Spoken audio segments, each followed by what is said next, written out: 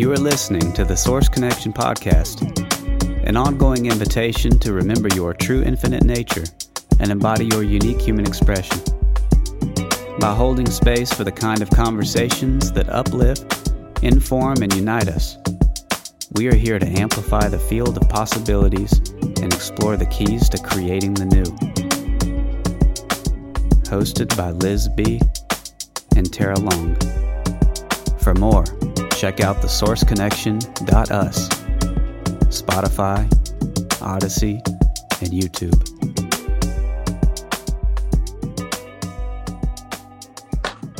Hi, everyone. Welcome to one more episode of the Source Connection. Off to a good start. Let's settle in together. I have a little practice for today. We're a very special guest and a new friend, Gordy Hamil, and we're going to get to that in a minute. And the owls, Flora, Fauna, and Merriweather. If you're watching this, they're right there with us. So if you're sitting, I invite you to roll your shoulders back and open the heart.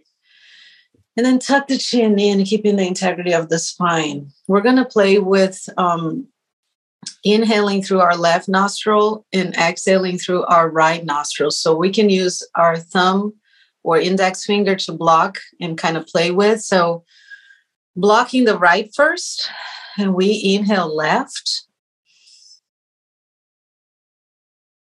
We pinch the left and exhale through the right. Inhaling left.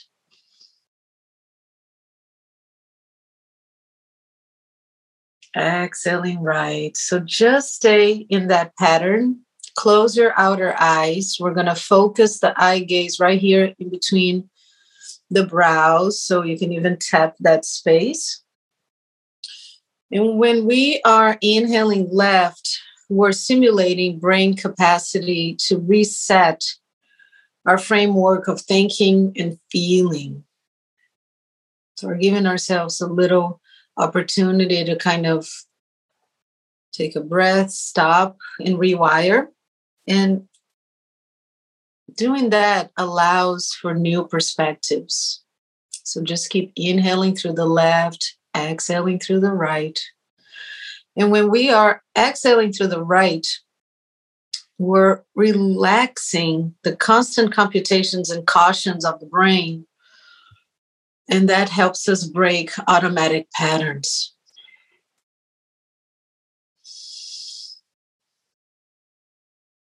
We're inhaling and exhaling as deeply and as consciously as we can.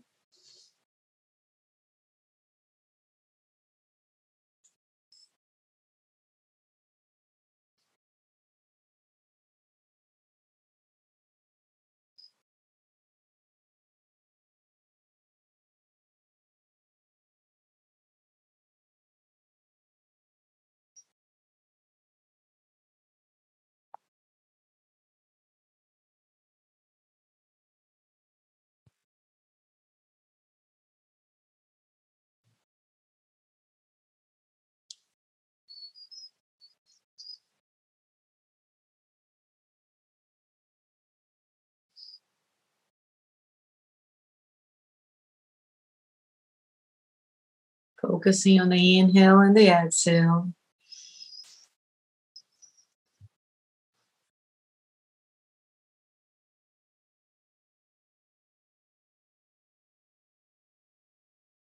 We're using the breath as the healing tool.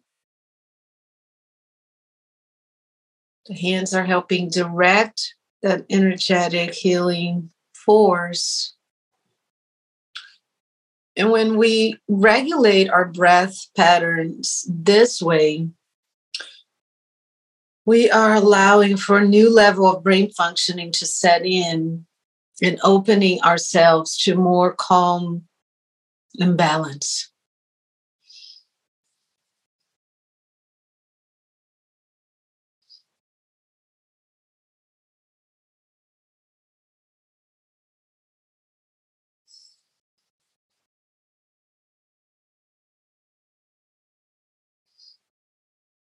Let's take one last inhale through the left and suspend that breath. Just hold that breath in. Not forcing anything. Relax. Block that nostril. Exhale through the right. Release the fingers. We're going to inhale through the nose together. Side out. Let's do that 2 more times. Inhaling deeply. Let it go. One last time.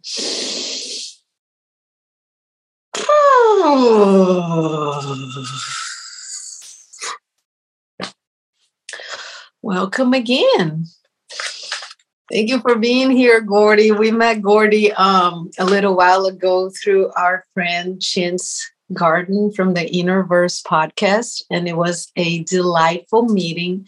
And when we were introduced to Gordy, there was something about owl magic, and I knew he was a brother because ever since I was very young, even before I knew the concept of like animal totems or whatever, when everybody would ask, what's your favorite animal, or what is your animal that symbolizes like the depths of you, it was always an owl for me. So I didn't share that then, but excited to hear all adventures. Go figure. Like this is happening all over the place. In fact, right now, an interview that I did earlier, maybe a month or so ago, with a UFO and owl author on the One-on-One podcast, is premiering right now as we're talking. Wow. And it's all about, all of his books are about owls and UFOs and spiritual callings and synchronicities and everything that has called us, you know? We didn't get here because at least I didn't get here because I chose it. It chose me. You know, but it's only because we were open enough to hear it, I think, you know, when we're in that state like you guys are, and being, you know, meditators and being open to spirit, and when you stop and listen and breathe and just let it come, they come to you. Your spirit totems will find you. Tell us. That's tell how I us feel about it. Tell us about the owls. Yeah, how Okay. Okay. So just before, Gordy goes by the Owl Whisperer. So listeners, just invite that idea into your hearts and minds. So in 2018, I got out of rehab, and I was coming off of all sorts of medications and alcohol and trying to drink myself to death. And when I got out, it was just, it's hard to say what came first, but at any rate, there's a tree near where I work, and I thought, okay, this is a perfect spot. It's this big acacia, and it's a beautiful tree, and there's a cinder block under it. I'm like, okay, if I can just meditate every day under this, like there are very few things you know, when you get out of rehab, you kind of start from scratch, and like there's very few things you have control of, or you feel that you have any control of, right? 2 things I could control is like what I put in my body, and if I have a discipline, I'm going to do that and meditate, right? So I'm going to start with those 2 things. So I decided, you know, every morning I'm going to go in before work and meditate under this tree. So I made this my goal. And I started doing it. And immediately, the first day I started, I feel like I'm being watched. And I look up in the tree, and there's this pair of owls, like these eyes are right on me, locked, you know, watching me. And it's super intimidating with, you know, these giant, they're not giants. They're, you know, I always I think I exaggerate the size of them because they are so big to me in my head, but they're like 2.5, 3 feet, which is not small. They have knives for feet, and people have been, there's an actual death of a human being caused by a great horned owl. And so it's possible, but at any rate, it's freaky. They're very powerful animals, but if you've ever been around them, you understand that there's a spiritual component that is kind of intangible. So I'm sitting under here trying to meditate, and I'm thinking, okay, if I can chill myself in this spot with these things, staring me down, I could get my meditation down, like I've heard the Dalai Lama say, like, if you can meditate on a freeway, that's like the ultimate goal. You could do it anywhere. Right. So I'm thinking, okay, if I just do this every day and I just get this down, I can, this might be a cool thing. So I start this, and immediately, well, I shouldn't say immediately. It took a couple of days to really get surrender, if you know what I'm saying. Yeah. And so, but as soon as I felt that, I let it, at a certain point, you're just like, okay, I can't keep doing this garbage in my head, rolling it around over and over and over again. I got to let go. Right. So you let go. I'm like, okay, whatever, universe, like, take me. And as soon as I did that, I chilled out. The owls chilled out. The owls were like, this is exactly what I wanted. And as soon as I did that, like, the owls were chill. They were sitting in from then on, it was like we were family, and I felt it. Now, around the same time, I was doing a fast, and I was doing a 3-day fast under that tree with those owls. And then on the third day, you could feel it, kind of this connection. And it seems like this is fast. There's a whole lot of life that goes into this whole thing. But this is what happened. I started meditating under the tree, and the owls got cool with me, and now we're family. Like, that's like the short version. Yeah. Well, yeah, that's the bullet point version. This has been going on for 4 years now. This month, probably. Yeah, about 4 years. And since then, I have been allowed to be around their babies. This is the pictures behind me are my last babies. This is Flora, Fauna, and Merriweather right there. That was the littlest one, and he was the youngest last one to fledge. But I've had 3 sets of these babies. First year was 2. First year was 3 babies. Second year was 4. The second year was none. The third year was 4. Wow. And then this last year was these 3. But what was interesting, the year that they did not have a clutch of babies is this year that they started they put a 5G tower just beyond the owl tree, and they disappeared for about 4 or 5 months, maybe 6 months. Wow.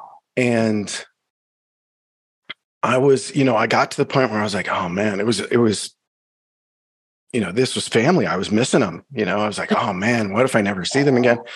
And I was like, okay, well, I guess I got to be cool with this. But I talked to this guy, Mitch, the orgone donor. And yes, he's going around all of the country now, but he started in Arizona,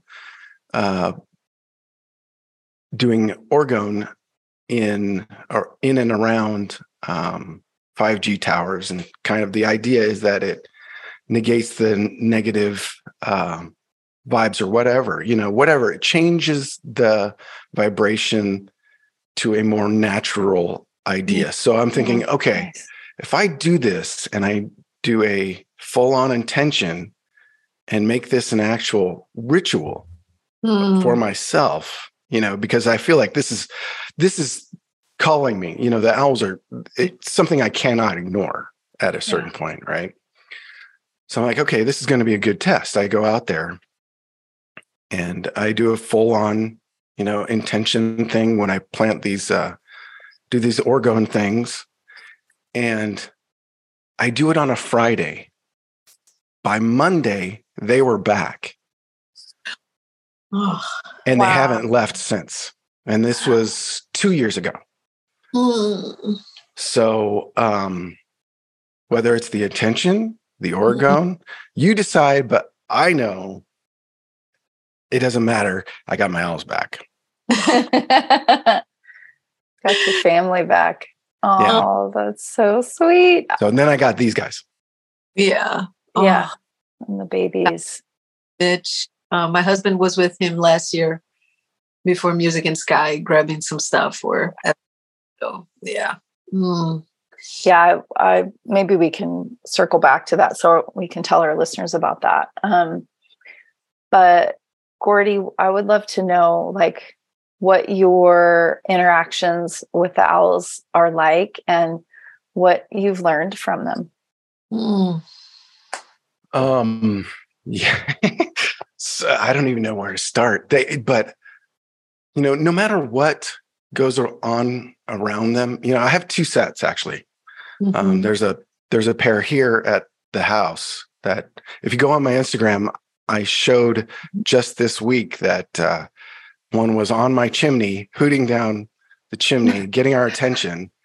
And by the time I run out, I shouldn't say he, it's the big female. She looks straight at me, hoots right at me, and then flies off. She's like, "Are you paying attention now?" But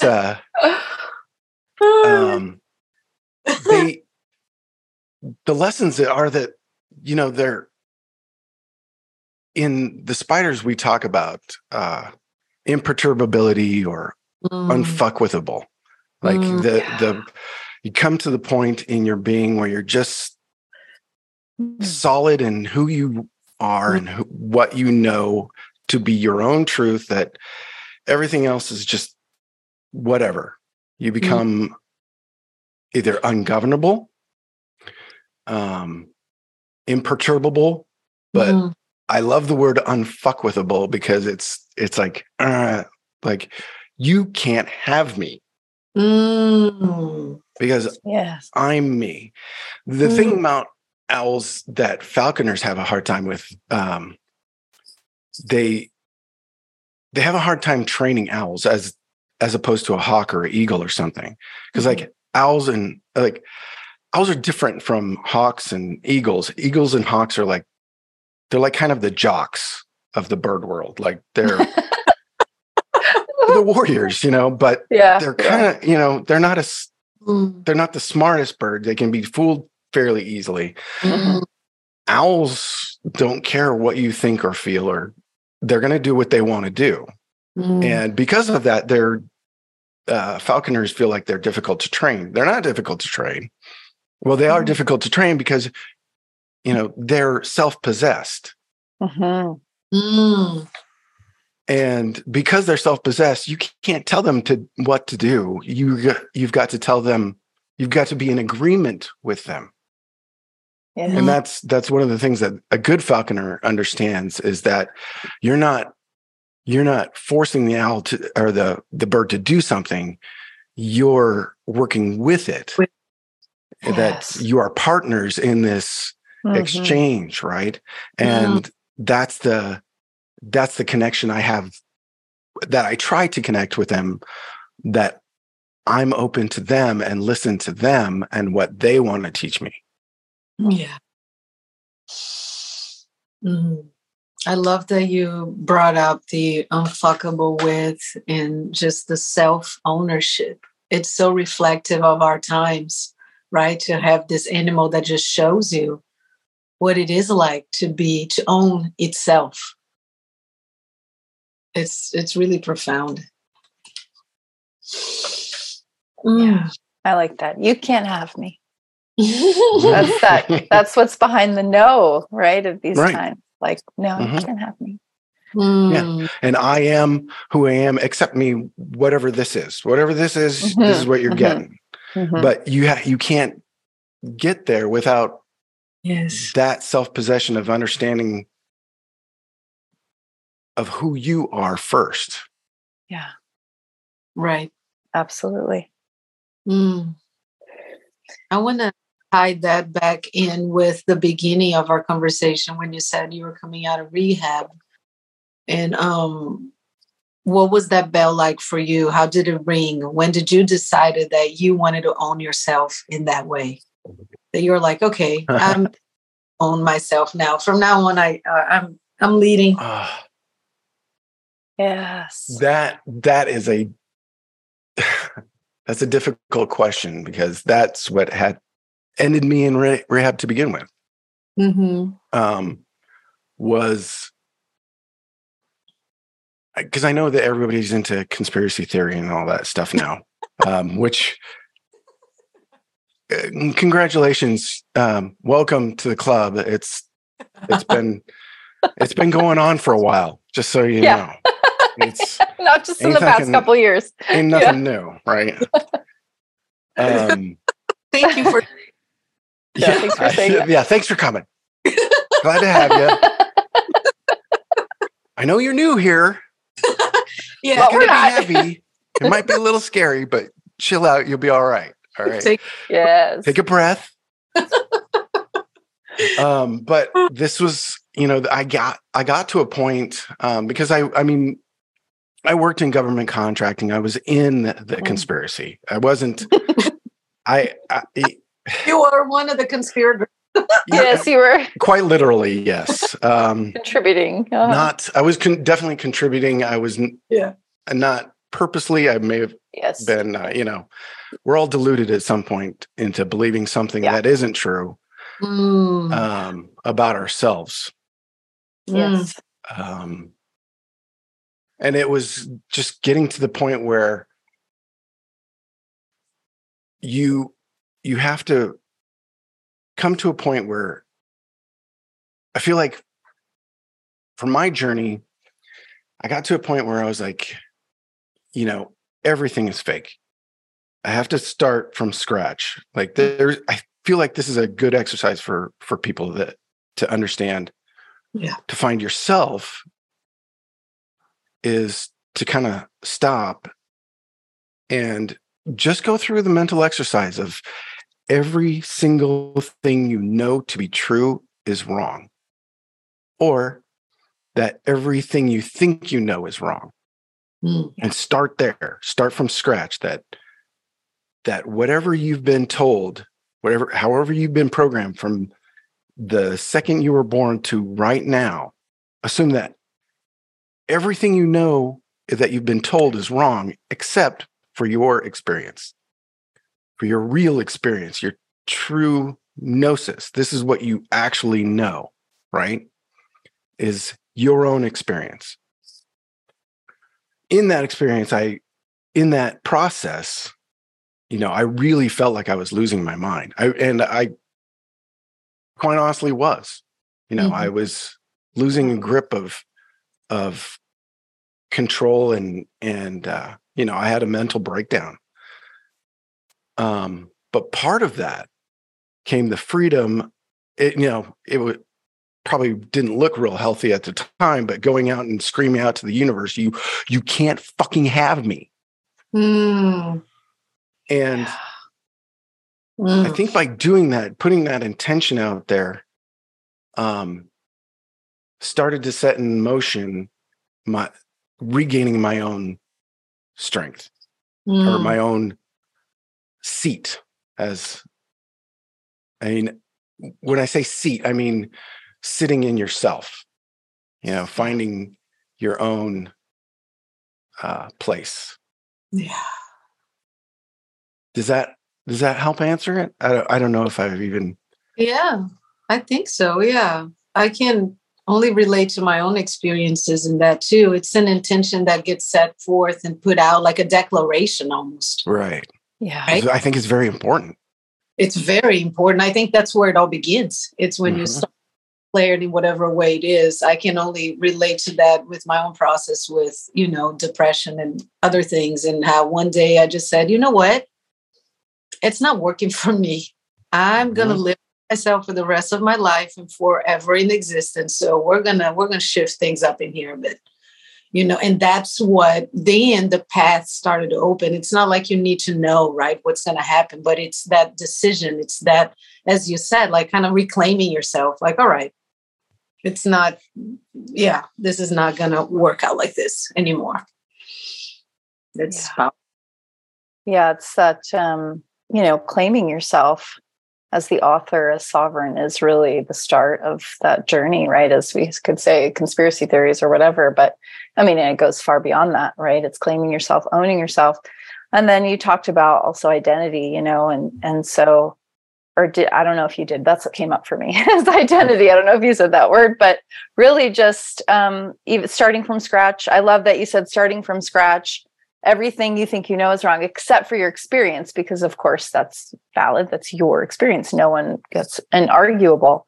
But when we can let go, and Liz and I talk about this all the time, of our identities and put all of that aside, of the identities that we think we are, whether it's we think we're this or other people think we're this, it's reflected back to us, that is also, sovereign is saying, wait, not all the things that have been put upon me or I've put upon myself may also not be true. And so then, so what have you, what is your experience or explorations with that, with identity, and how has it served you or not served you? Well, immediately, very shortly after I started doing that, I was having lots of neurological problems and seizures and things at night. Like I could not sleep through the night for seizures and all sorts of different. I'd been diagnosed with a brain tumor in 2014. I remember that. Yeah. Wow. Yeah, and it was kind of building up. And at that point, I was getting off of all that stuff, and as soon as I did, I made that intention. It's like everything clicked. Once I kind of understood, okay, part of this process is just the surrender. Yes. And as soon as I surrendered what I thought I was, like I felt like I came back. If that makes sense. Like the real me was out there somewhere else. It wasn't in my body. And this is what trauma will do to you, is it forces us to live outside of our body, our being. Yeah. When you start to address the trauma, you come back. You're here. And being present, being in your body, being present, being mindful in every moment, brings you back. But here's the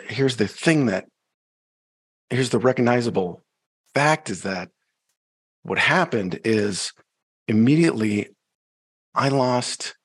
So within just a few months, I lost 55 pounds. Within 6 months, I lost 95. Within 1 month, I started having no neurological issues. My sleeping fixed itself. Did not fix itself. There's still a lot of health issues that I have struggled with over the last few years, but like it's little steps, baby steps into one thing. It's like doing coffee in the morning. If you're going to have an intention for your day, make the first thing very attentive. So one of the things I added the next baby step that I added was putting my intention to the first thing in the morning, which is going to be my coffee, right? Mm-hmm. So I make a ritual of doing my coffee in my French press.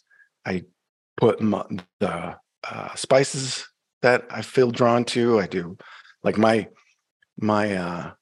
formula that I've kind of come to is coffee, ginger, cinnamon, salt, turmeric, and butter, and cayenne pepper. And when I do it, I put the intention into it, that I'm blessing this water that's making this coffee to bless my day, to heal my body, that kind of, even if you're not saying it out loud, one good thing to do with that is to sing to it. If you aren't up to singing to it, hum at it, just kind of feel one with the food you're going to take in, and that food whatever you're putting into your body is going to bless your body. Yeah. And with just those little intentions, as you do them and then you go about your day, those little things trickle down. They add to something else that you do, in a mindfulness of something else, of the next meal that you're going to eat, right? Mm-hmm. I better think about this better of what I'm going to put in my body. Mm-hmm. And you will find that your body, when you're listening to your body will tell you what you need. Yep. And it'll tell you what is bad for you. I found out very quickly that wheat is very bad for my system. Mm-hmm. And so whether it's celiac or all the glyphosates and all the garbage that they put in our foods, it doesn't matter. I'm not going to touch it anymore because it's bad for me. When you come to that point, instead of having diagnoses and all these words and saying this is this and this is that, and what's beneficial for you, you go for that. Yep. Yeah.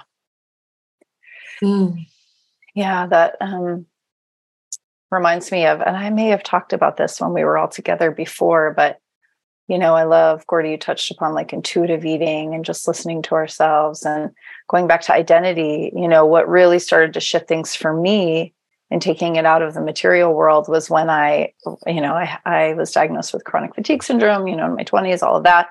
And when I kind of, like Liz said earlier, when I just woke up and I was like, nope, I'm not going to identify myself as this diagnosis or this, it's like laying a blanket over somebody, like a cloud or a shroud of like, okay, this is what you have. And while it can give temporary relief because we're conditioned to believe, oh, I have a diagnosis, now they can do something about it, and they can fix me now that they know what it is. It's like, well, for one thing, that's certainly not true. Right. So yeah, just in doing everything with that intention of love, and you're speaking to the consciousness of the water and of the food, and, really raising ourselves up to the level of, this isn't just a material world where we're just like going about our day and doing things, right? It's like everything can have huge like impact and value, just in how we make a cup of coffee. I mean, it can be so simple. And we say that here all the time. It is so simple. Yeah, so beautiful. Thank you for sharing that. Yes. And the fact that you sing to your food too, and just like remembering at your own experience, the level as you brought up so beautifully, like, what is your experience? What's right in front of you? What's right inside of you? Not what somebody else is telling you that it is, or that you should be, or whatever the thing is, but really harnessing all of your attention and bringing it back to yourself, bringing it back to what's happening. And I think that maybe it's easier or harder for people because at that point, you're called into full responsibility, right? Which is the ability to respond. And so you know that when you do choose that at some level, you're bringing it back to where there is nobody outside of you that's going to do it for you. There is no savior, and you're going to have to shift. So getting out of that comfort zone may be more stimulating or exciting for some people than others. And I wonder how that played out around you, not only for yourself, but for the people around you, right? Because you're coming in from a certain pattern of beingness, and then you go, no more. How did that, what was the ripple of that? Big, you're a different person. Like, I even look different. I mean, from my driver's license, I kind of keep my old driver's license picture as a reminder, because I was 250 pounds when I got in rehab. So it's, and losing almost a full person. The weight of a person, right, like, is not lost on me either. I lost that person. So part of that is, you kind of have to understand, you're going to need to grieve that person. Yes. Because that person is not here anymore. He's dead. Like, my old self is literally dead. He's not coming back. I don't want him to, but I have to, at a certain point, look at that person with some sort of gratitude, because I wouldn't be here if he hadn't done all the stupid shit he did. Right. But I mean, it's a process. Every time I see a family member or somebody that hadn't seen me in a while, it's like a whole different experience. And I don't know if it's weirder for other people than it is for me, but it's just as weird for me, There's a whole process of trying to get to know yourself again, because I mean, hell, my body looks different. Hopefully I'm acting different. Hopefully I'm acting better, that outwardly people see the difference in me by my actions, not just how I look. Because when somebody, like, especially in a normie job, you come back and like they see you've lost 95 pounds and like, oh, what did you do? And you're like, oh, well. And then you just go, it's keto. They want like your diet plan. Yeah, exactly. Keto. Like, give me your diet plan. Yeah. Yeah. High fat. I mean, and that is part of it. It's your brain. And one of the things that I learned was your brain is made of fats and cholesterols, right? And if you're trying to rebuild that structure in your body, you need fats. Yeah. This whole low fat diet that we've been sold is, it's made to make you weak. It's another lie. It's another lie to make your brain work less. Yes. I love that you brought up when you lose weight, there's so much to it, right? The grieving for that person and also the gratitude for that person, which I think a lot of people miss that because they want it to be gone. They want it to go away. Even when you have disease or, an illness in your body, you just want it to go, or the pain or whatever, but expressing the gratitude and what it's there for, what it's there to help you, teach you, whatever it's perfect for. So I love that you brought that up. And I want to ask, Gordy, your experience now as someone who, is so tuned in with yourself and your intuition, so connected to nature, and you have your owl friends. Like, what is your experience like now with, like, do you do AA? And because I know, I'm just curious because that's like the route people go, right? But I know there's so many other possibilities out there. And I just want to know what you do or how you. It's a great question because if you do a rehab, it's going to be 12 steps. In America, you're going to have to do the meetings and everything, and they're going to want you to stand up there and say your name and say that you're an addict. Yeah. And Talk about identities. I'm glad you brought this up, because I was thinking about this, this thing that we do by accepting these labels. I hate labels, because as soon as you label something, this, that means it's not that. Right. And which limits whatever it is. Like, standing up. So I did it for 30 days. Every day, when you're in rehab, you got to go to meetings, and you've got to stand up in the meeting, and you got to say your name and say, if it's NA, you get up and say, my name is Gordy, I'm an alcoholic. On AA, if you're an NA, my name is Gordy Hamil, I'm an addict. I wasn't going to do that anymore. Like, I did that just to get through the stupid rehab. But as soon as I was out, I am not going to another meeting telling the whole world that I'm an addict. Right. That's just reinforcing the thing that you're trying to get rid of. And it's this whole, and I know people love AA and your 12 steps, and that's wonderful. If it has helped you, God bless you. Yes. However, at a certain point, you need to understand this is not you. You're just changing. You're just exchanging one addiction for another. They want you in this another cult. This is why the church is great for addicts too, because you're replacing another addiction with another addiction. Right.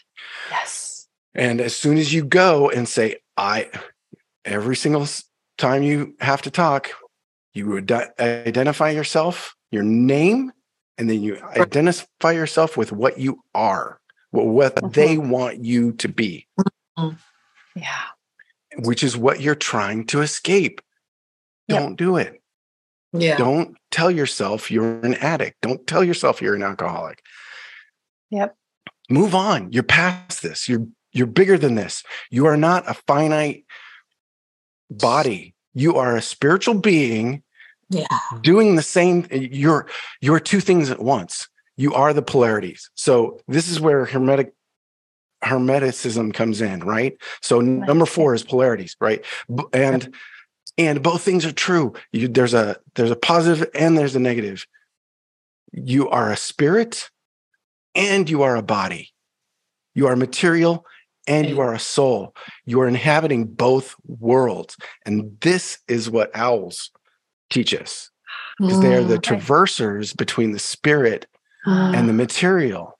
Wow. And this is the spirit understanding of that most native myths say about the owl. They traverse between the spirit and the material.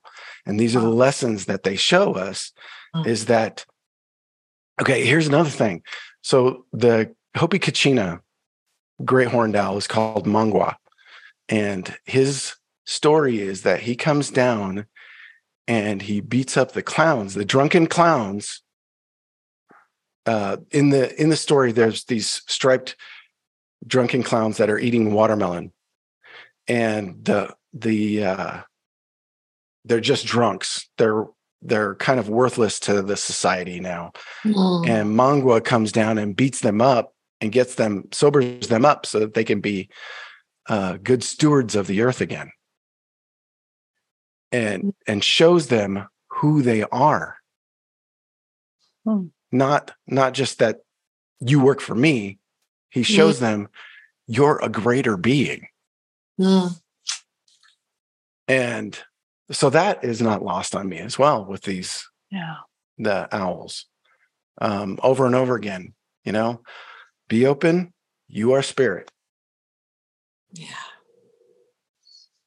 When you were talking about going into the meetings and saying, my name is such and such, and I'm this, it's like advocating for your limitations. And it's like, no, we can use, like, words have such power, right? It's field words, and there's a frequency to words, and something gets ignited immediately when you speak out of your mouth. And so it's interesting to think that motto has not been revisited with those kind of concepts yet. Like, how do we strengthen the core of what this is beneficial for, and then update ourselves with in a way where we are reinforcing what the end result is, right? That we want to come to. And we can have a conversation about why that is, but may not be important right now. So I think the take here is really listen to what you're saying. And if that is the amplification of your highest good, right? If that's your goal in with what you're saying. And so it's just like, stop advocating for your limitations. And we're all guilty of that at different times, right? Oh, but this, but that. And it's just like, no, just catch yourself before you speak. Oh, wait a minute. Okay. And it's not to deny a certain world or experience, like you were saying, like we're inhabiting these places, right? But can you come to the upper room? Can you allow yourself to come into that higher experience of yourself? That's right there, like you said in the beginning, like almost like there was me that was sitting somewhere waiting to inhabit again, right? Like, oh, now I give you permission to like come and be embodied, like, oh, this is me. This is what it feels like. This is the fullness of myself. Exactly. You know, there is actually a moment for me. I don't know if this is for everybody or anybody else really, but there was actually a moment. I remember driving back. I was driving east, and there was a moment where I'm like feeling my feelings again. And this is part of like treating trauma, right? Is kind of going back and understanding like you've been shutting yourself off. Yes. And coming back to that realization that we are feeling, thinking. People, if you want to be in your body, it might be really painful. But after the pain comes a peace, you know? So, at any rate, I'm coming back, feeling my feelings, and I'm just bawling. Like I had to pull over, and it was like a flood. And I'm just bawling on the side of the road, just crying.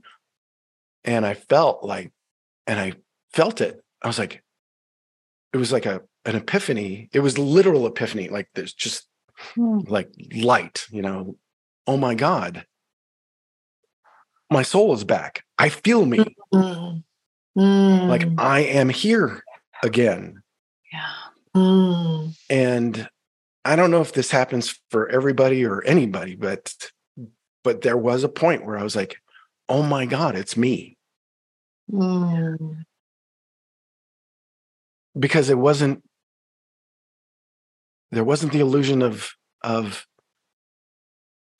what I needed to be for anybody or what I was telling myself. It was just sitting in your truth, you know, allowing either, you know, shit to flow or let it go. You know, when you dam those things up and you don't process them, they just build up and build up and build up. And this is what we do to ourselves. Yeah. You know, we just sit in it and let it all build up until we can't handle anymore. And then we're crushed. Yeah. And this is the same story of every addict that in the universe, you know, it's the human condition. Really? Yeah. Have you guys, either of you done regressions? Past life regressions? Yes, through breath. I haven't done like, you know, specifically for that, but I visited past lives in breath work sessions. I've done it in hypnosis, and I also do practice, meaning I offer that for other people too. And if it's a relevant thing, as doing the past life, but I'm not seeing the past life. You're seeing the past life. I'm just guiding you through it. And so yes, I've also experienced. Do you do the BHQT? The thing? QHHT. Yeah, QHHT, quantum. Yeah, it's a quantum healing hypnosis technique by Dolores Cannon. Well, she's the original founder of that. Yeah, so that's been my only experience so far with. That's what I did. You do that yourself. I think we talked about. We talked about that before, right? Yeah. Yeah. But you do this for other people, correct? Yes, correct. All right. And you've done it yourself, I assume? Yeah, several times. Mm-hmm. Several times. And did you find that those lives that you have visited, or for the other people, like, was it like perfectly pertinent to exactly what they were going through? Right. Yeah. Always. It's always perfection. It's stuff you couldn't make up. And whether or not, I tell my clients because they can get attached to like, was it real? And did I need to go look it up and, all this stuff. And it's like, maybe it was, maybe it wasn't. It doesn't matter. It's just, you're giving yourself what you need right now, whether we call that higher self, universe, God, you're giving you what you need right now. And it's so the way that it threads through to be exactly the message they need in that moment, or for healing or whatever. It's incredible. It's just because you're just open to it. And yeah. Yes. I end up, you're talking about it right now. So on my energy work sessions, a lot of past, I'll quote here, right? Air quote, past life stuff comes up, and the relevancy of that is just, as Tara was saying, is just so amazing to see it, either because we make sense through stories that just weaves and allows, right? Sometimes we need that kind of permission allow for the healing or the surrender, whatever that is, to take place. And I can share a recent one that I had while my friend was doing some energy work for me. And I think that either we're always giving and receiving. So some people, are you giving energy work? Yeah, it's just that exchange, right? I used to have this almost like, I don't even know what you call it, but an owie that would flare up on my back, but like physical, like a bruise, and then it would open up into a scab. And it would come and go. And I was just kind of like, never paid too much attention to it. But I'd noticed time and time again that thing would just flare up. I'd start feeling pain, itchy, and then something would scab and open. And we were not even thinking about that during the session, but it came up, this past life, if we want to call it, where I was a young boy and I had been ritualistically abused and killed. And they extracted my heart through the back. And exactly at that spot that I would have this flare up. And so was that real? Was that not real? But since then, since making that connection, right, and going into that experience and forgiving that experience at a level of whatever I allowed to be created or was created, I haven't had a flare up. So yeah. How funny. Isn't that amazing that you treat it on an etheric level and physically you get a reaction. Yeah. What does that tell you? Yeah. That we're the same. It's the same thing. Yeah. Right. Mm-hmm. What's your experience, Gordy? What's your experience with that? If you want to share it. Oh yeah, no, I did do it. It was addiction again, like it also, but it was because I was treating trauma. Like I had done something really stupid in this life that brought on all this heap of tragedy. And so I treated that, my guilt, with addiction until I killed myself of opiates and alcohol. Go figure, opiates and alcohol, the exact same ones. Yeah. Wow. Before in this life where I was a Sufi in Morocco, like it was, but I go figure. I don't know. It was wow. But it was a tragedy that I had kind of brought on, because of the decisions I had made. Right. Which is kind of exactly what I was doing in this life, of bringing on all this trauma because of these decisions I had made because I thought I wanted to know more from the inside. Mm. I needed to go outside the system. Not going into the system. Going into the system was what got me in trouble. Going outside of the system was it got me out. Going inside myself got me outside of it. Does that make sense? Yeah. Yes. Yeah. Which feels like most of our journeys, right? When we decide to just step back in and inhabit and deal with the stuff that's inside, then the whole road and the roadmap starts becoming clear of how to like move out of the things that we were enslaved or imprisoned by, either the mind, the feelings, or whatever the thing is. That's how we change the patterns. We're not going to change the patterns if we don't do something about it, right? I mean, so you got to change you. And there's a good reason why every wisdom tradition says heal yourself, heal the world. Yeah. You're not going to heal anybody else unless you do it for you. Yeah. Absolutely. Yeah. And I just want to touch upon the grief, because when you spoke of the grief, it's just it keeps coming back for me, that word, the grief, because I like to say grief is one of my favorite teachers. And I, the other day, had this realization that what is grief but love? What is it, right? And we really go and we kind of dissect like the feeling and the whatever the thing is. Can we grieve is there grief without love? You know, and would it be the same thing? And not that it matters to conceptualize that, but it was just such a deeper feeling of gratitude for that experience, because it keeps showing you how to live more authentically, more presently, just more aware of what's right here, right now, right in front of you. Because as we know, with the experience of grief, it's like everything is so temporary in a way.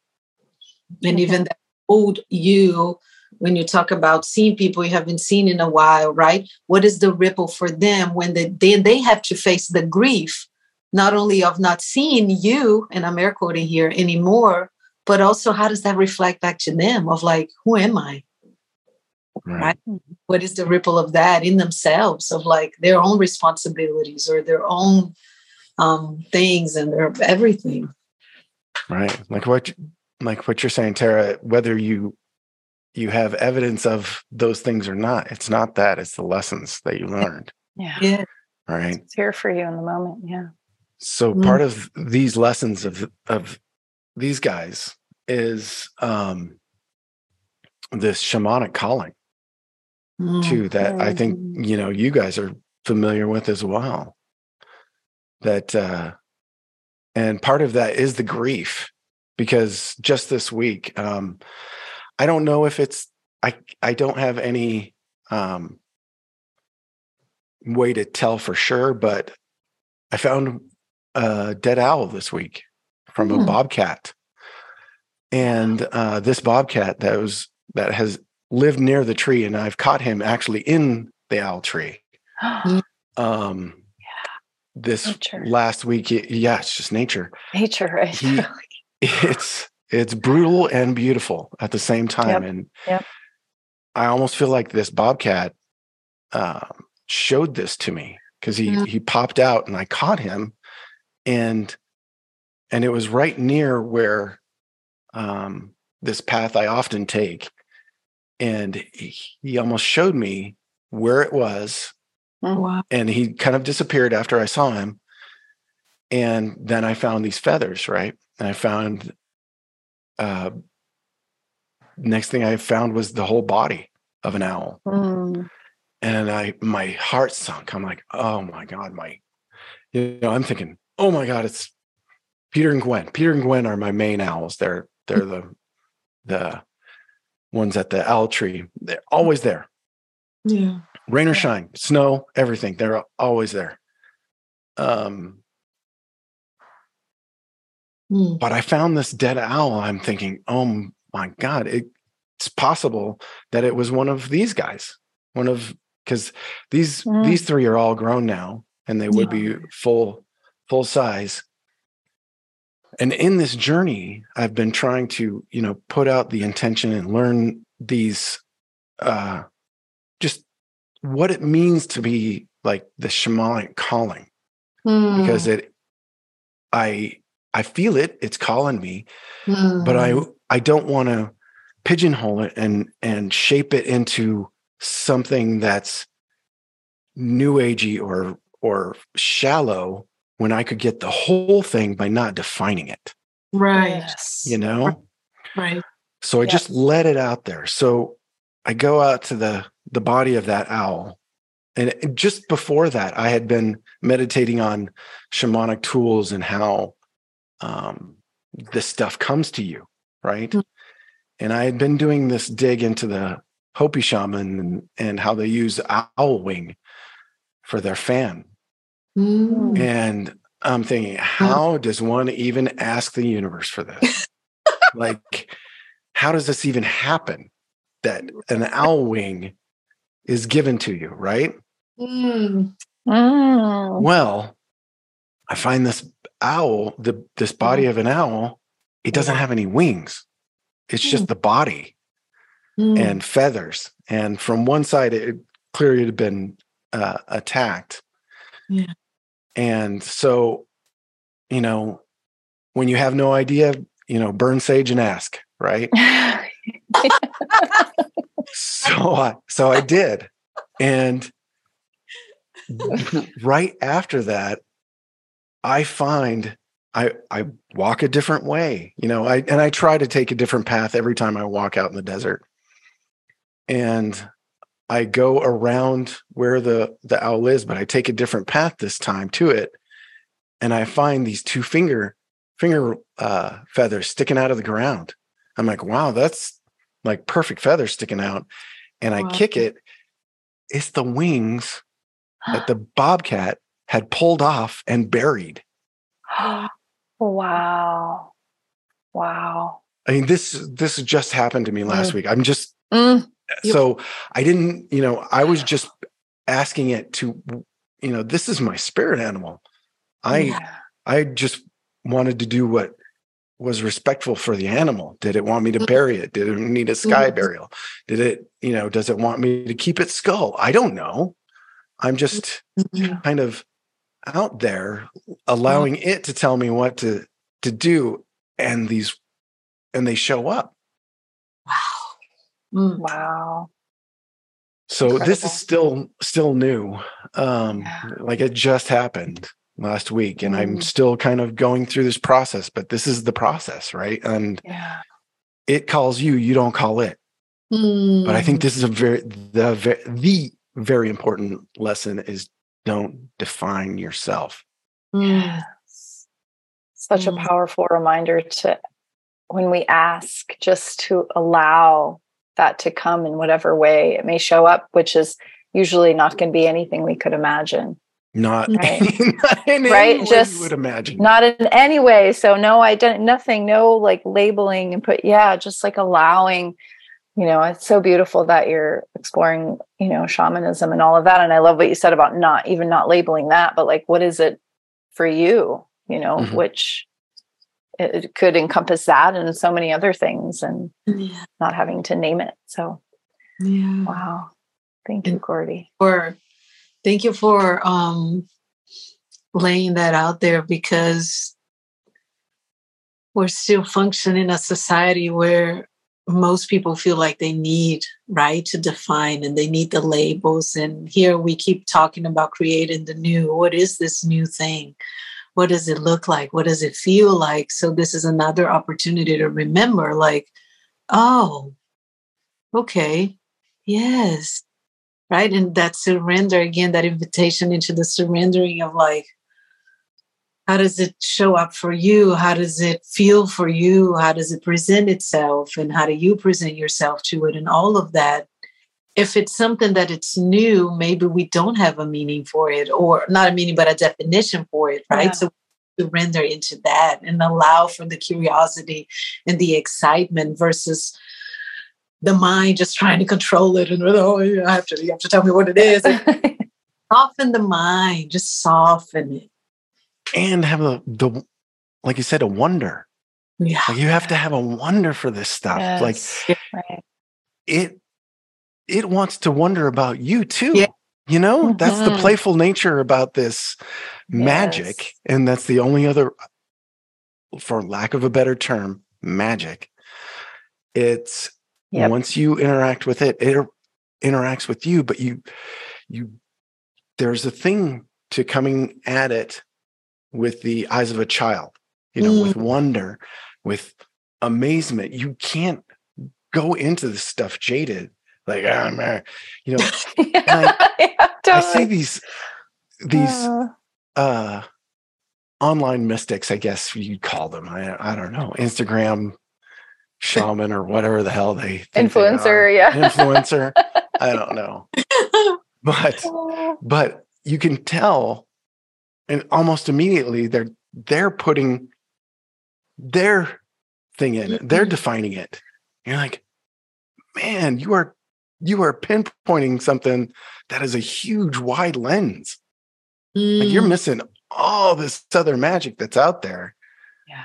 By defining it to astrology, or defining it to this thing or that thing or 5D, and putting all your little new age bullshit terms on it that we do, because this is how we're taught, is from the day we get out of the womb, there is a right way and there is a wrong way. Mm-hmm. And we need to know the right way. Tell me the right way to do this thing. I need to know. There has to be a specific answer for this thing. Guess what? There's not. Guess what? So I also really love that you always bring it back to remembering also, because these are all lessons that we've all known before. Yeah. We're all remembering these things. Yeah. Yeah. Just It's remembering ourselves. Yeah. Right. Yeah. That surrender and that curiosity will take you far, far, kids. Far. And it's fun. Further than the mind.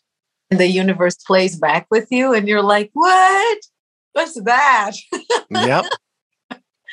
Inviting all of you into this magical space of wonder, curiosity, and lightness, just that lightness of being, right? We take ourselves so seriously so much of the time, and just being curious possibilities again, and the bigger game of what is possible. Yeah. And what is impossible. And what is impossible. Like, Yeah. Nothing. Yeah. Nothing. Right. Yeah. Yeah, nothing.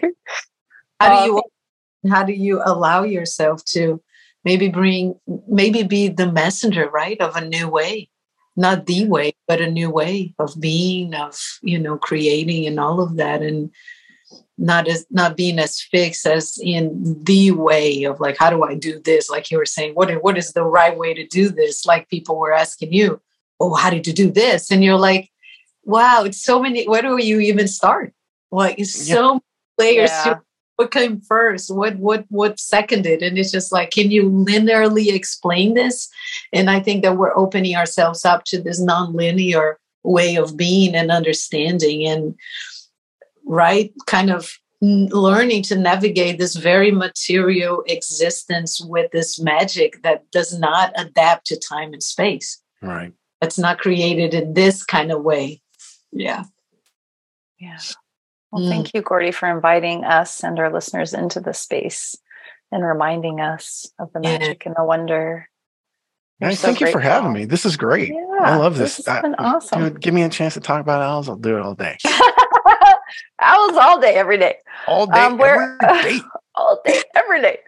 Where can people find you, Gordy, if they want to know more? Gordy_TWO_shoes on Instagram. You'll see lots of owls, and I'll share different things, but I try to show the interactions now, because you brought up the messengers. This is the other thing about owls. They are seen as the messengers. They are the messengers between the realm of the dead. In every single tradition, that owls are the ones that bring the messages back. That's why Harry Potter used them. You know, they were the ones that brought the letters, right? They were the messengers. They used it as a trope, as a little sliver of truth that I think maybe J.K. Rowling kind of had an understanding of, not really. And like you're like, oh, cool. You're trying to work with magic, and you're almost there. Come on. Come on. Wait, Gordy, now we need Harry Potter 2.0. Yeah. Gordy Hamil, the truth of the owls. Yes. Yeah, you want to make it real? Magic is real, but you have to look for it. That's right. To be open. You got to be open. All around us.